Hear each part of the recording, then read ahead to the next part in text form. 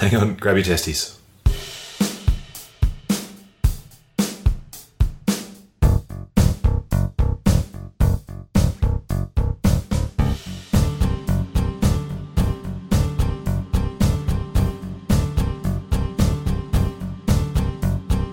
Hello everyone, your friend and ally Stuart Buckland here for Bit Weird But Fair Enough, I guess. This week we have former hosts of the What a Pair of Trousers podcast, former hosts of the short-lived Pick a Date podcast, and soon to be featuring with me in an upcoming podcast project called Dad Pants, all about the struggle about being a good dad for not only your kids, but yourself in this crazy world. That's right, I said you have to parent yourself. I know this is a direction we hadn't discussed yet, but I'm going with it anyway. Welcome, Ben. Hello, Stu. And welcome, Matt. Hello. And Matt, of course, as previously mentioned, is currently releasing episodes of his interview show, The Chattering Classes, which you can find by searching the title in your favourite pod app. And if it isn't there, contact Matt directly with a fruitily worded complaint. Nothing wrong with a fruity rant in my direction. I love it. Do you still need to tell people how to find podcasts? People should know how to do it by now, but I always feel like you need to make sure you spell it out for the thickos. Yeah. Surely anyone who's a thicko wouldn't be listening to this podcast. This podcast, particularly. Yeah. All right. Well, what's happening with you, Munters? Anything amusing happening on the way to the studio this evening, perhaps? Well, more school stuff, of course. I had a student tell me, I haven't searched this to find out whether it's true. It fits in nicely with your podcast. That apparently there's a zoo in America where you can pay like $10 to have.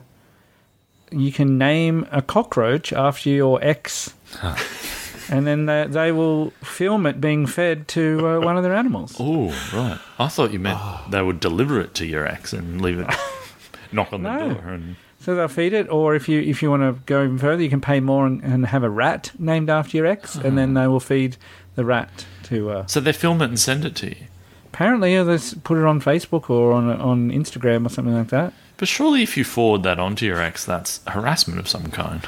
I would say so, yes. Interesting.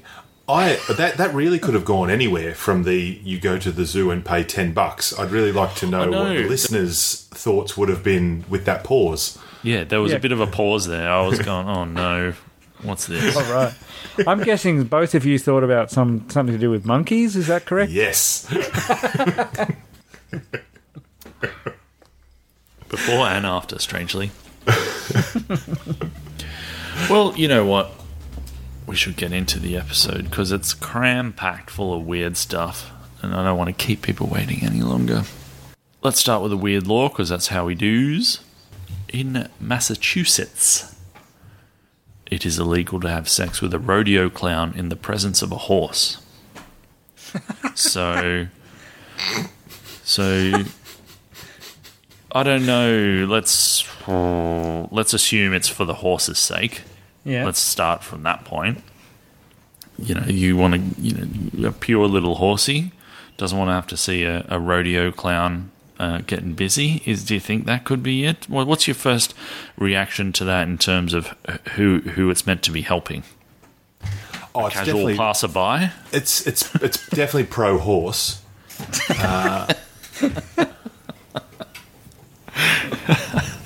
Well, yeah. Is it pro horse?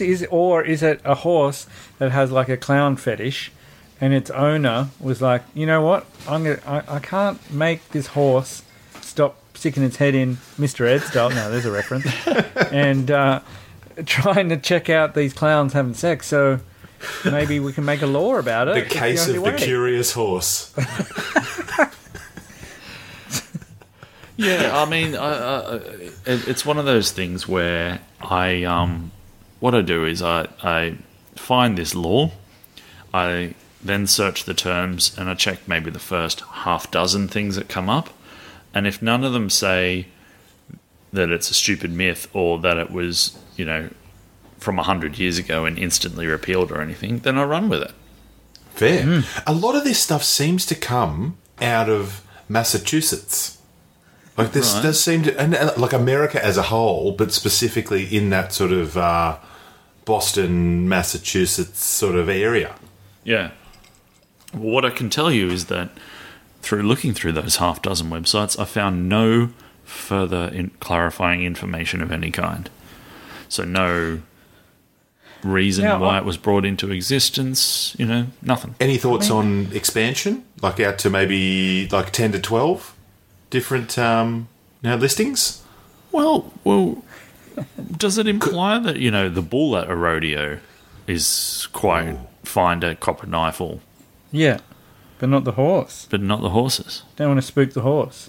You definitely don't want to spook the horse. Well, maybe a horse... No, not going there. Sorry. Is Boston famous for its rodeos? Or its clowns. It's not exactly a rodeo town, I wouldn't imagine. Hotbed. Massachusetts. Well, then maybe that's how people are keeping the rodeos out. I guess so. Have a law. We don't want rodeos in here. They're classless. There was a spate. There was a spate of them. Yeah. Well, maybe that's the problem. Now they've gone underground. And now they're like sort of Fight Club style in the basement somewhere. What are they doing, dragging a horse down there? That's why you can't find any information on the internet about it. Can't get a horse upstairs. Yeah, what are they doing? They're dragging horses down there, then finding out they can't take them back out. There's just basements full of horses all through Massachusetts. I mean, that's what I'm positing. Yes, I don't know. I'm quite happy for someone to prove me wrong on that idea, but that's where I've gone to with my investigation. Look, I'm not going to lie. I'd be quite happy for someone to prove you right. Well, that's how they kind of, instead of asking a real estate agent when you're looking for a house how old the house is, you didn't gauge the age by how many horse skeletons are in the basement. In the basement, yeah. Well, maybe they measure the size, like the actual width of the room is in hands. Yeah, like hands. Yeah. Well, now it's just in dead horses, so it's like continuation. You measure the horse with the hands, and then how many horses fit in your basement. It's a 12-horser. Oh, it's a 12-horser. You told me it was a 12-horser. You didn't. Oh, they're using one of those fisheye lenses. I got 8 horses and a donkey in there, and oh dear. Yes. Well, okay, yeah. I just, I saw that and was astounded that I hadn't seen it before. It hasn't come up in any episode previously to this, but there you go. Well, look, this is a wonderful segue. I'm just gonna shoehorn my into your story. One of my facts. Well, yeah, it's not a huge story, but it does segue into needing a large room. Wow. Is it a horseshoe horn? What's going on here? I just wanted to let you guys know about the largest family reunion that was ever achieved. Does anyone want to have a guess at how many people were at this family reunion? See, I immediately thought 470, and I know that's not even close. It's a good number, though. It's a very good number, but you're right. You're not close. You're not close. No, I didn't think so. Is it upward of 800? Well, we need another digit, so it's a 4-digit number. Ooh. Oh, Jesus. Where was this held? It was in France. Yeah. In Vendée, in France. I'm after a kind of venue that you have this amount of people at. Oh, right. How many horses could you fit in it? Give us the basement horse span, if you don't mind. Oh, they didn't actually put that in the story, sadly. Right. But, look, they just said they had it in France. So maybe it was just all of France. So we're talking in not tens of thousands, but thousands. Exactly. Right. So it was 4,514. Right. That was the largest family reunion achieved by the Porto Bolive family at Saint-Paul-Mont. Did they have to dig some up to get those numbers up? Or well, maybe it was actually at...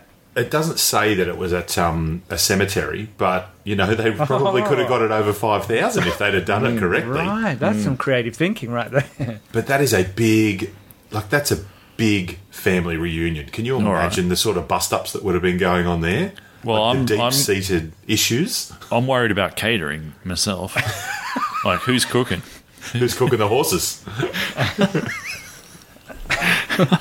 That's a lot of little party pies, isn't it? Mm. All right. So what satay sticks? How many satay sticks you reckon? 100? Nah. That'll do it. It's the price goes up if it's more than that. Yeah, that's right. Okay. Are you getting bulk discounts on something like that? Who knows? Yeah. Oh no, it's cash bar. We got to pay for your own drinks as well. Oh, come on, cheap. This family's cheap.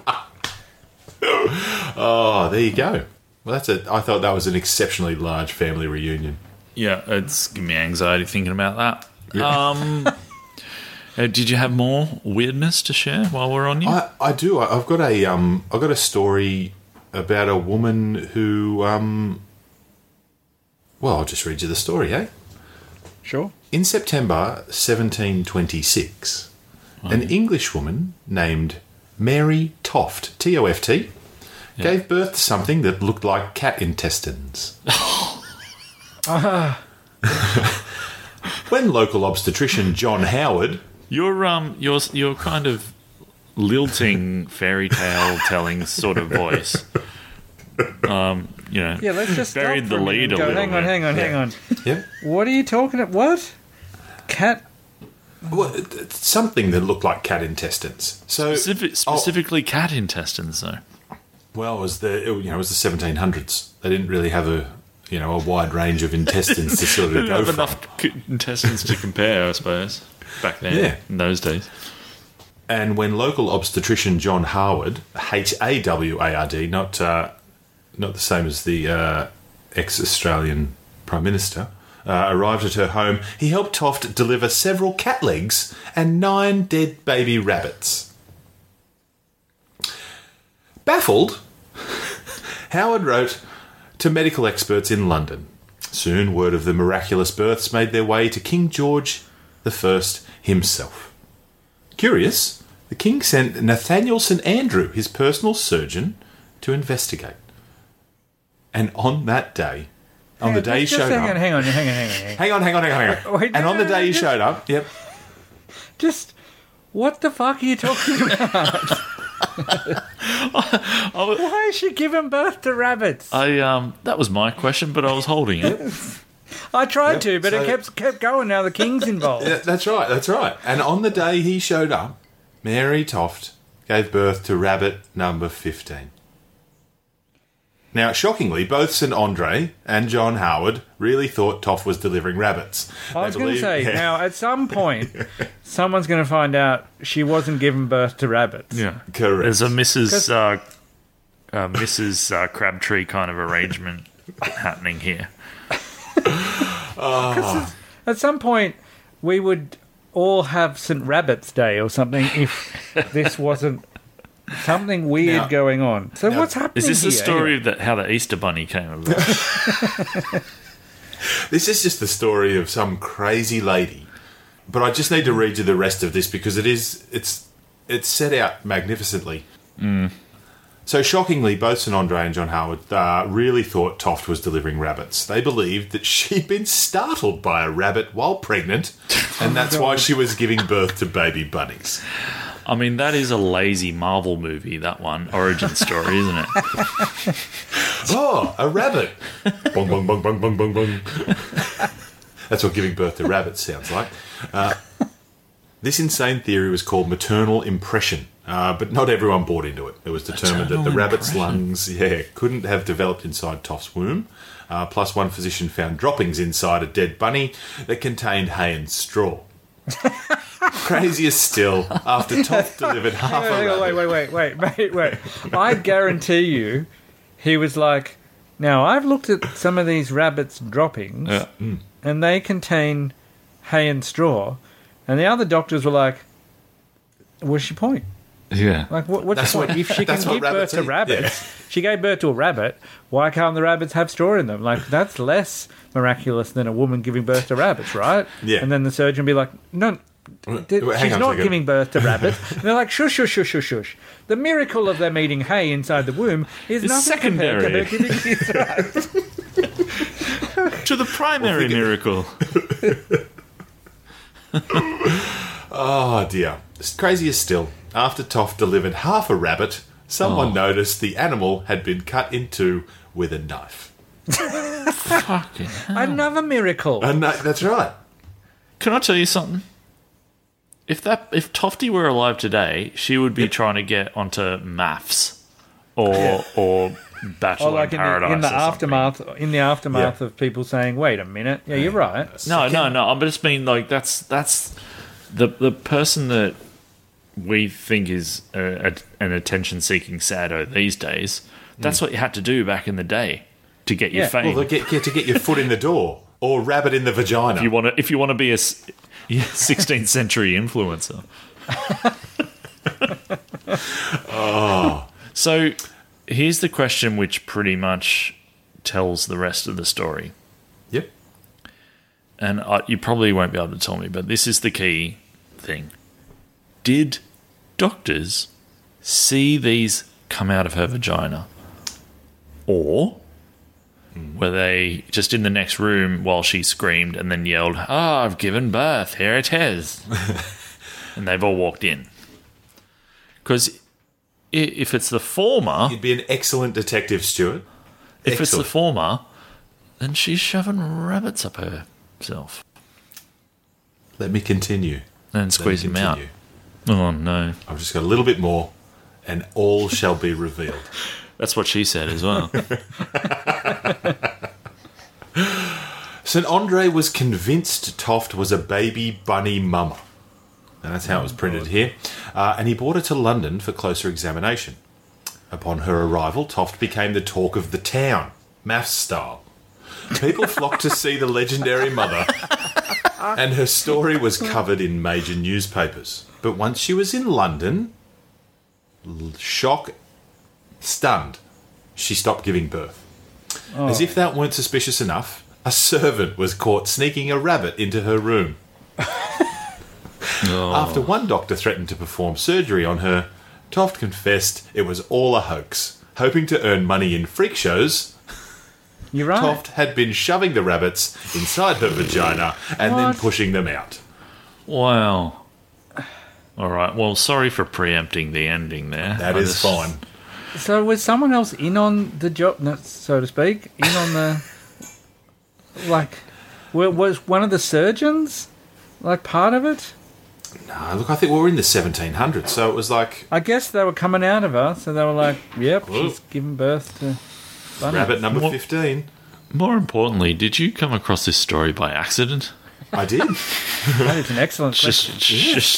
I what just search stumbled terms across were it. going on? Well, it stunned me, so now I'm going to start giving birth to stories about rabbits. Yeah. Yeah. You're going to give birth to an internet search engine. Correct, yes. I just came across this by accident. I was just looking up weird shit, and this came out. Ooh. Oh. No. Poor ending. Yeah, sorry.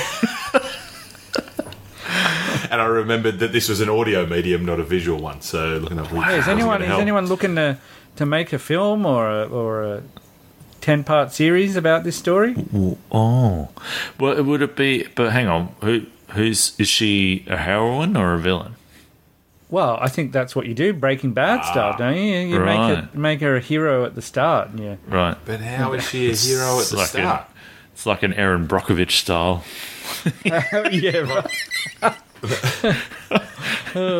She just has to shove rabbits up her to get taken seriously in life. Did you say how is she a hero at the start? Yeah. Well, she giving birth to rabbits. Yeah, but does that make you a hero, or does it just make you... Probably a makes you weirdo? blessed in some way, doesn't it? Like, I guess if you're making the movie... All right, we're going to pitch meeting it right now. We're blue sky it. But if you're going to make the TV series, which we clearly are, then you make it not from her point of view. You make it from the physician's point of view or the king's point of view. And you just... yes. Everyone's like, where's this woman? And then you wait a couple of episodes before you actually see her. And then you have a scene of her giving birth to a rabbit. Oh. And then you're like, let's go. Yeah. This is amazing. So if you're the episode 1, So this is a HBO thing then? Like if we're showing her So- giving birth to a rabbit, it's got to be... Yeah. So Okay, no. cool. Well, episode 1, there's kind of you're setting the scene, who the characters are, Yep. weird, faint whispers of a weird occurrence, and then the end is a messenger boy coming in and throwing the cat intestines on the floor. Oh. Yeah. I then- say you make the doctor the central figure Oh yeah. because he thinks all right, I've heard you can show him being the great doctor in the court, and then he hears this story of his woman giving birth to rabbits, and then he goes to it. Then he puts his career and his reputation on the line to support this claim, and then he finds out what happens to him when he finds out that it's just a strange woman sticking rabbits up. Well, do they fall in love? Is that the love story? I don't know. Maybe. Maybe. But I don't think you can discount how much of a role religion would have played in this, because anytime anyone did anything slightly out of the ordinary, then it might have been God's work. God's talking through this person. God's work. Yeah. It's a miracle. So you have the build up of the miracle upon miracle, and then the sudden deflation of her getting caught, squatting over a rabbit. Please, can the doctor's name be Warren? Oh dear. You can cut that out. Warren Stuffer. There's your title. Done. Green lit. All right. Well, we could probably write the rest of the episodes of that series, but we should probably move on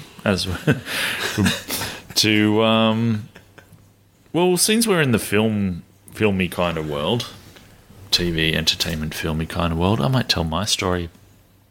And I'm going to continue the theme I had last time. If you remember last time, I was telling you about weird actor-director relationships in the world of films. This time I'm going to tell you about the sequel that never got made that I most wish was made. Ooh. Now, we all know The Gladiator, Russell Crowe, Ridley Scott. Yes, obviously was a big hit, and obviously, was considered a very good film. Indeed.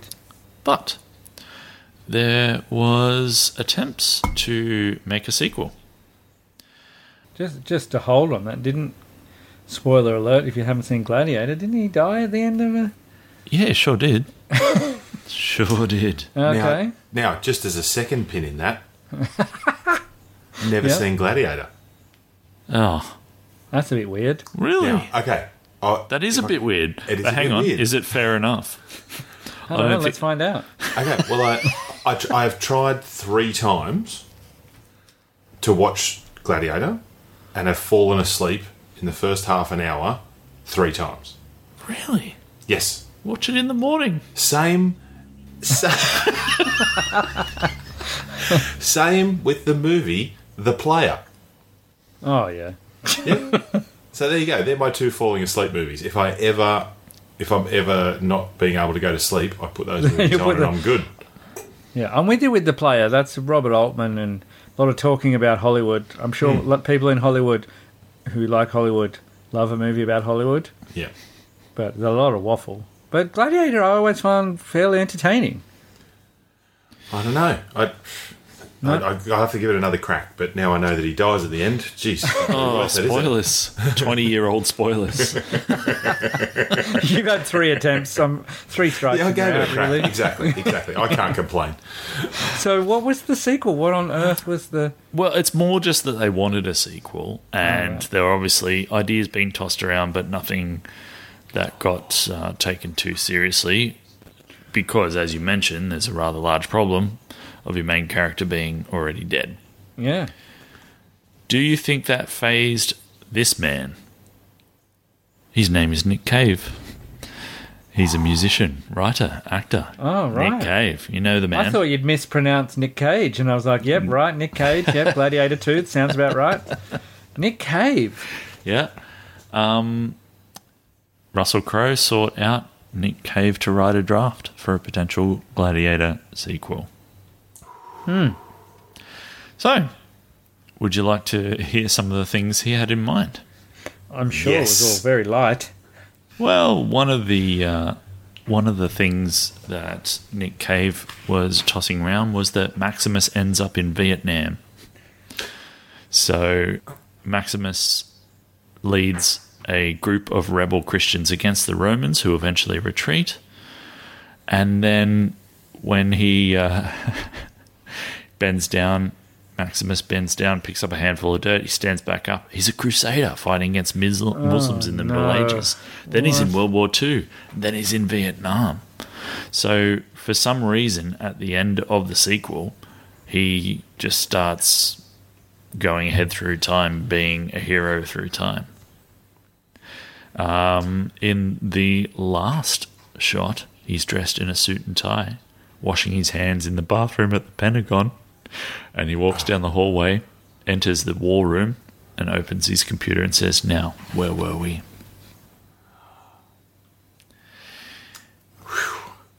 I don't know if I'm in. Well, look, Nick had some other ideas, let me tell you. He's, if you listen to Nick Cave's music, wrestling with Christianity is something that he does a fair bit. Yeah. Which is why the name of one of his albums? He's just wrestling Jesus on the front cover. Him just tearing his shirt off, Hulk Hogan style. He's just putting Jesus in a figure four leg lock. Yeah, that's right. That'd be a good image, actually. Well, funny you say that. He, one of the titles Nick was contemplating for this movie was Christ Killer. Oh. All right. So he had the idea that Maximus might go down to purgatory, and he's sent down by gods who are perishing in heaven because there's Christ on earth who's gaining popularity, and so Maximus is sent back to slay Christ. For some reason, Jesus being on earth, getting more popular, is killing gods in heaven, according to Nick Cave. Unreal. So, I'm going to go on just a little bit, but so far, are you tempted to see this movie? What do you think of this movie? Well, the whole travelling to different battles and wars and things like that just sounds like Russell Crowe saying, "Oh, everyone liked me as Gladiator. What if I'm just the best soldier that ever was in every war through history? Can I do that? That sounds good." But I think he's still Maximus for some reason. Yeah, I'm on board. I'll be on board with that. You can imagine. You'd be like, cool, I get to make a Vietnam movie, a Middle East movie, a Middle Ages, Dark Ages, all these things in one movie, and I'm the best in all of them. But the Purgatory one sounds pretty waffly, doesn't it? Yeah. So he sets off on his mission, gets lost in the desert, sees a bunch of strange visions, apparently, including a stag that's got its antlers caught in a thicket. According to the script, it says the stag looks at Maximus with spooked, rolling eyes, and then the stag's head is torn by the brambles of the thicket. Ooh. Maximus continues on, coming to a rock where he sees 5 people wearing pagan masks and nothing else. One of them has the skin of the stag that Maximus just left behind. Maximus walks past them without acknowledging them. Right, so... You can see this on the page, can't you? Well, you can. You can literally see it on the page. It strikes me as someone who's been trying to write a movie for 25 years and has bits of about 17 movies. Has a funnel and a bag and is just shoving all the stuff into the funnel that they can. And just like, yep, I've got all these ideas. Here's one movie. Yep. So Maximus, they decide to refer back to the first movie finally, and Maximus asks to see his wife and child. But the gods don't let him because they want to send him on a side mission first to kill a rogue god that has to be taken out for some reason. Maximus is guided through the afterlife by just a random strange figure who's just sort of turns up from time to time. It says here that Ridley Scott genuinely liked Nick Cave's script and did genuinely try to get it made. Yeah, and Nick Cave, although unfortunately his version of the movie won't ever likely see the silver screen, he calls it a popcorn dropper. Hang on. What does that mean? Does that mean that people get up and throw the popcorn on the floor because the movie's shit? I think that means it's while you're eating popcorn you get stunned, and then you give birth to popcorn. Start spraying it everywhere. That's what I think. Yeah. Yep. A popcorn dropper. So what do you think of this, what I'm going to essentially call the gladiator version of John Wick, where the gods just send him out to be a hitman for whoever they feel like knocking off at any given point? Yeah, that's what I thought it sounded like. All right, it's just a Hitman movie, except they've taken out gods for some reason. Yeah. I don't know. Well, That's it. you know. We never got to see it. Well, why does it have to be Maximus? Like, why can't that just be a movie on its own? Like a completely God killer. separate, like soundtrack by Cannibal Corpse, Christ Killer. You know, Why didn't they make it with Kirk Douglas, you mean, and it'd be Spartacus? yeah, when he was 100. yeah.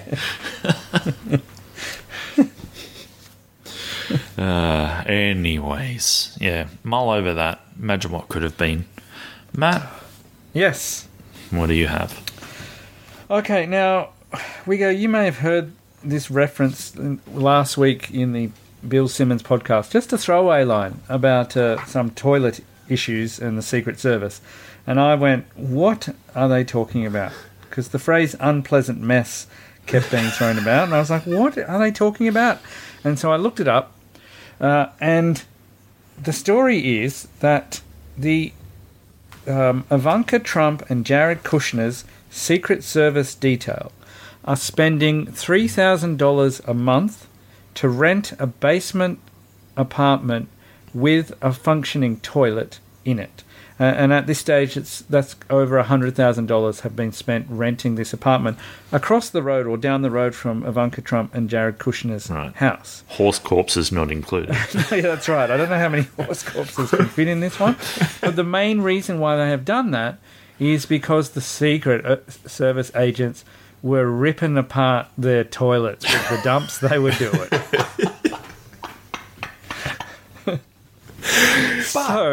But wait. Sorry.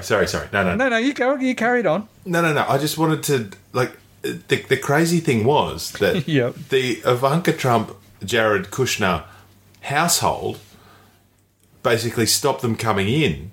So Yep. the Secret Service had to go down the road Yeah. and use the Obama's toilet. Yeah.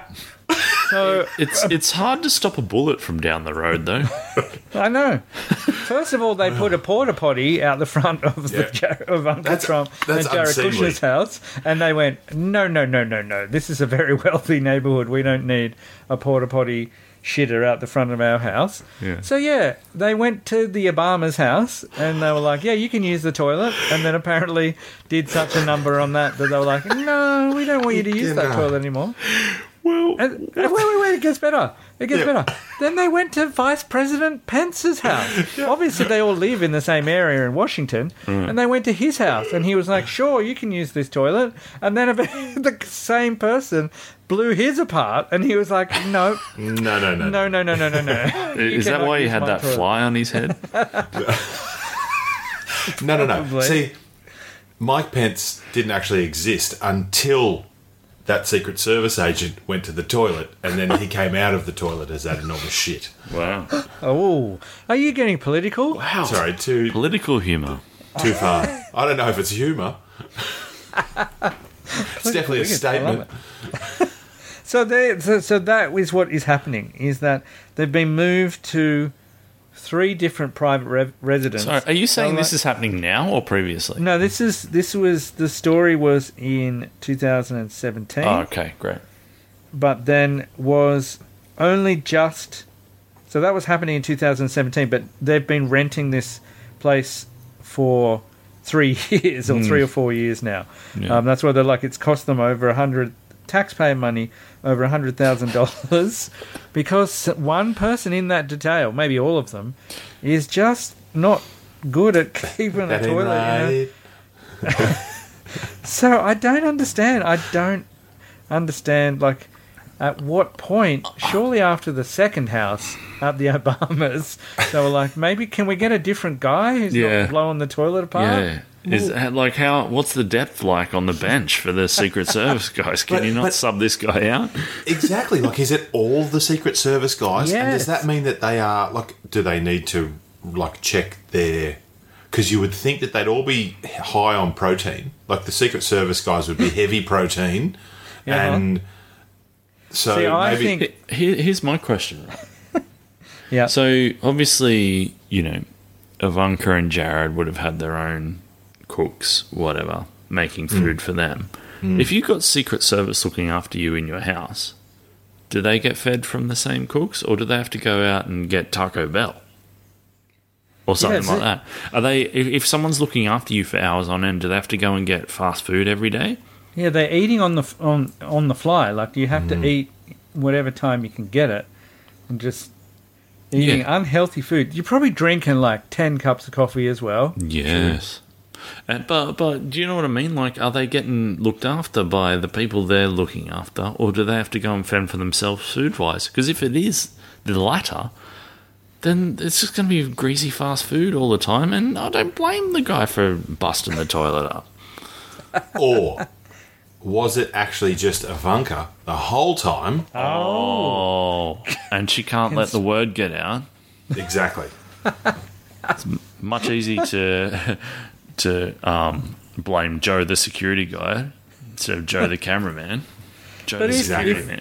But then if you kick him out, what is she? Surely she's still. Well, Blast sure. on the No. toilet. So she's then had to, because she's their security detail, she's had to take them down to the Obamas and knock on the door and So explain the she's- situation. What do you mean? And She's say, not their security detail. No, but they are her security detail. So she's know, going to but go and like introduce them she's to the gonna- Obamas and say, "Hey, Obamas, I can't let this guy use my toilet." And so Yeah, while I'm here, While let me I'm go here, and check out the I'm just facility. going to go and check the toilet. I'll do a dry Drops run, one. just make sure. Yeah, well, Oh, not a dry no, run. Jeez. very wet run, you'd think. Well, for The, appearance's sake, a dry run.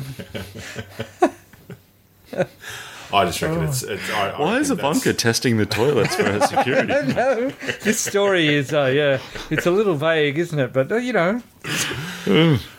And that didn't work, so that she was like, right, let's go down to Pence's house. While we on the way, let's just stop in and get some tacos here, and we'll be right. Yeah. I They wonder didn't if go there's the a- Clintons because there were probably cameras in the toilets there. I wonder if there's a pizza place that's really close by that. Well, see, they were had to saying, get like, all their pizza from. Like that's where they got all their food from. one of the stories was that, when they first got booted out, they were just using local restaurants, like whatever was available. So they're probably going, I need to take a crap. And they're like, you have to buy something. They're Yeah, like, "Oh." they only made jalapeno pizzas. That's right. Yeah, give me a garlic and Polish sausage pizza, please, and I'll be right, and I'll eat that up. One pork riblet burger, thanks. That's quite Yeah. a story. Yeah. So that's what your taxpayer money goes to. Is one thing you don't consider is toilets for the Secret Service. Yeah. I mean, we haven't talked about Trump's on this podcast very much before because, like, where do you start and where do you end? That kind of thing. But just sometimes little things will just pop up in your head and you'll go, that's right, that fucking happened. Yeah. They built Trump a special button for his desk for when he wanted a little Diet Coke. Yeah. He had a Diet Coke button bespoke built into his desk. Into the president's desk in the president's Oval desk. Office. Is that serious? Yes. I did not know that. Yeah, he had a... Like, you're furious because it should be Pepsi Max, but... Yeah, exactly right. But how do you respect a man This little Diet Coke button. who as an order of business has a Diet Coke button installed? Anyway, let's go with that. Any follow-up on how this guy is doing? How his bowel health is, you mean? Yeah. Or? Well, they found out that what he was actually doing was excreting cat intestines. So they got him checked out. Everything's fine now. Although they thought it was cat intestines, it was just him shitting out his own intestines. And all right, it's just his. No miracles here, boys. They're actual human. Doesn't have to become an influencer. Yeah. Well, this woman was talking about how she lived across the street from them, and she said they put the porta potty, and then they weren't allowed to do that, and then they would doing a door knock on people, and the neighbour said, oh, it's not fair, they have to get in their cars to go to the toilet. But then they said, did you let them come into your house? And then she was like, no. No. I heard the stories. Yeah, I don't want the Secret Service in my house. But also, like, if you're an assassin worth your salt, you're doing a bit of scoping out and seeing that Secret Service are leaving for, like, half-hour stretches. Mm-hmm. Yeah. You know, like, how do you protect someone when you're searching for a toilet? Yeah, and you get a pretty good sense. Like, this guy, he takes the paper with him. He'll be there for a while. That's right. This guy gets in and out. He's back, so no, we've got to wait till this guy eating his nachos again for breakfast. I don't think we've asked the question, though. Like, I don't think the question... Like, the obvious question is... did they have a toilet that was right next to the front door? Or where was this toilet that they were using that... Surely...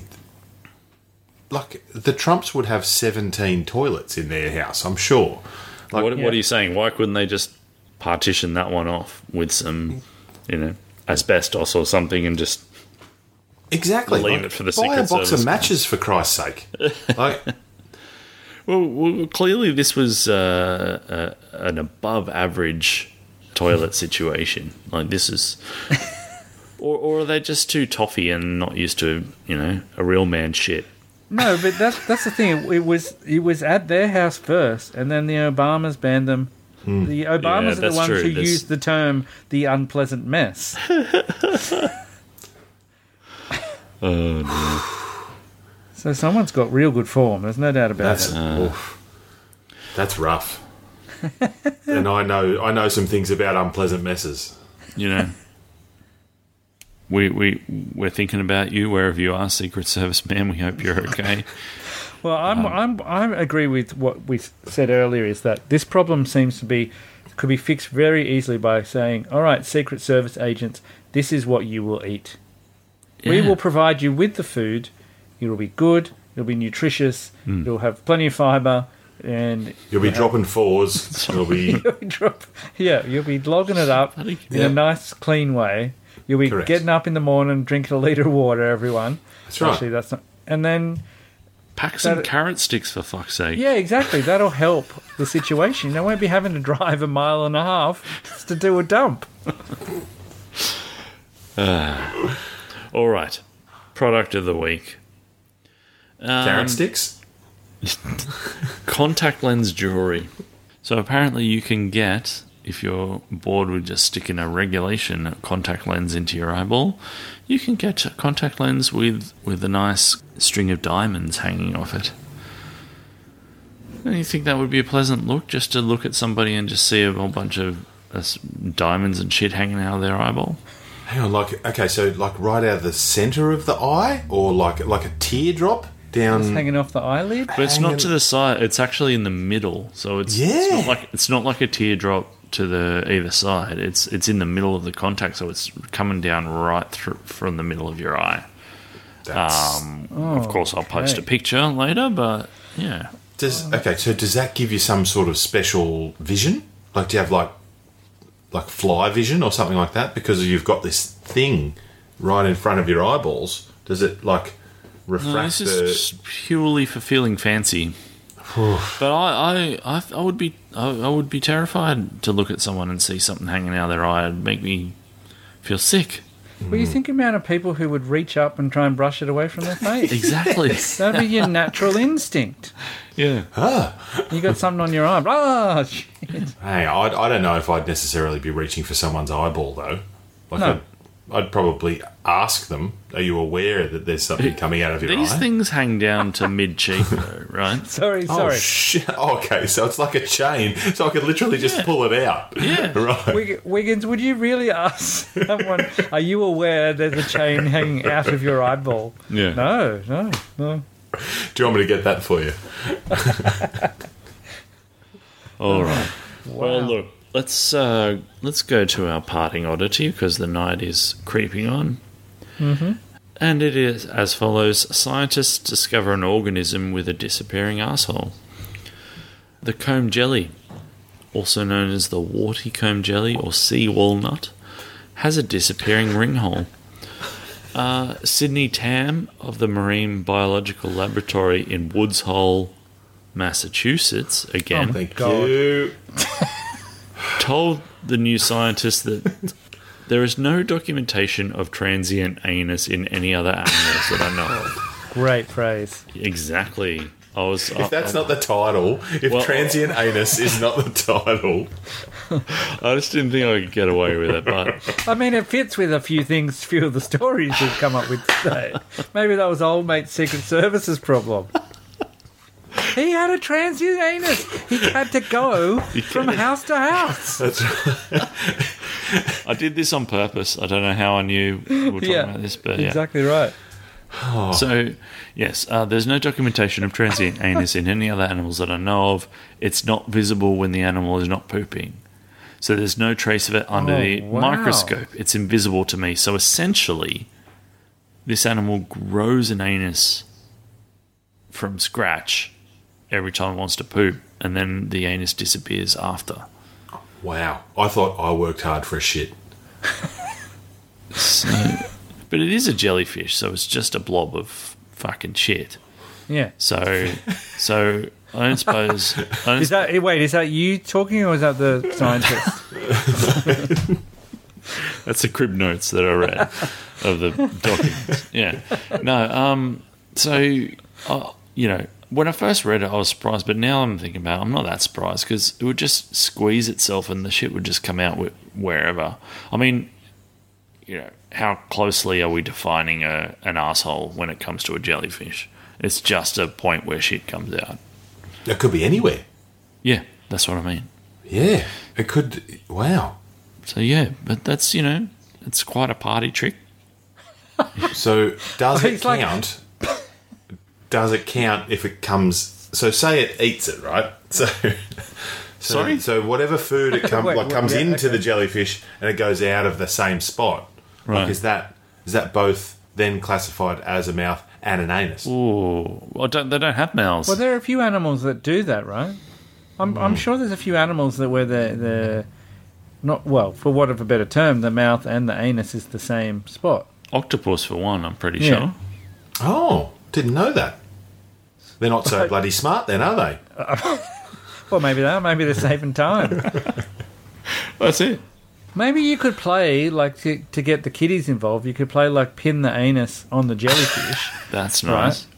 But it's a little different because you don't know where it's going to turn up. Everyone's a winner. Someone wins, but you don't know. Or you just pick the kid that you like the most tell them they're the winner. They're the winner, right? Yeah, you won. It was there. Oh, thanks. It's your birthday, you won. But then you could keep playing because it's transient. So the next round could be anywhere else. Oh, it'd be perfect. It'd be perfect, like Pass the Parcel, where there's a prize in every single layer. In every you anus. Just keep playing. Keep playing. And what's the name of this game? Pin the tail on the jellyfish arsehole. Pin the anus on the jellyfish. Okay. Pin the transient anus. So we're pinning the arse on it. Okay. Yeah, that's right. Okay. All right, well, now that we've got that worked out, I'm going to say good night to you, gentlemen, and thank you very much for joining me once again on Bit Weird, but fair enough, I guess. Thank you. Pleasure.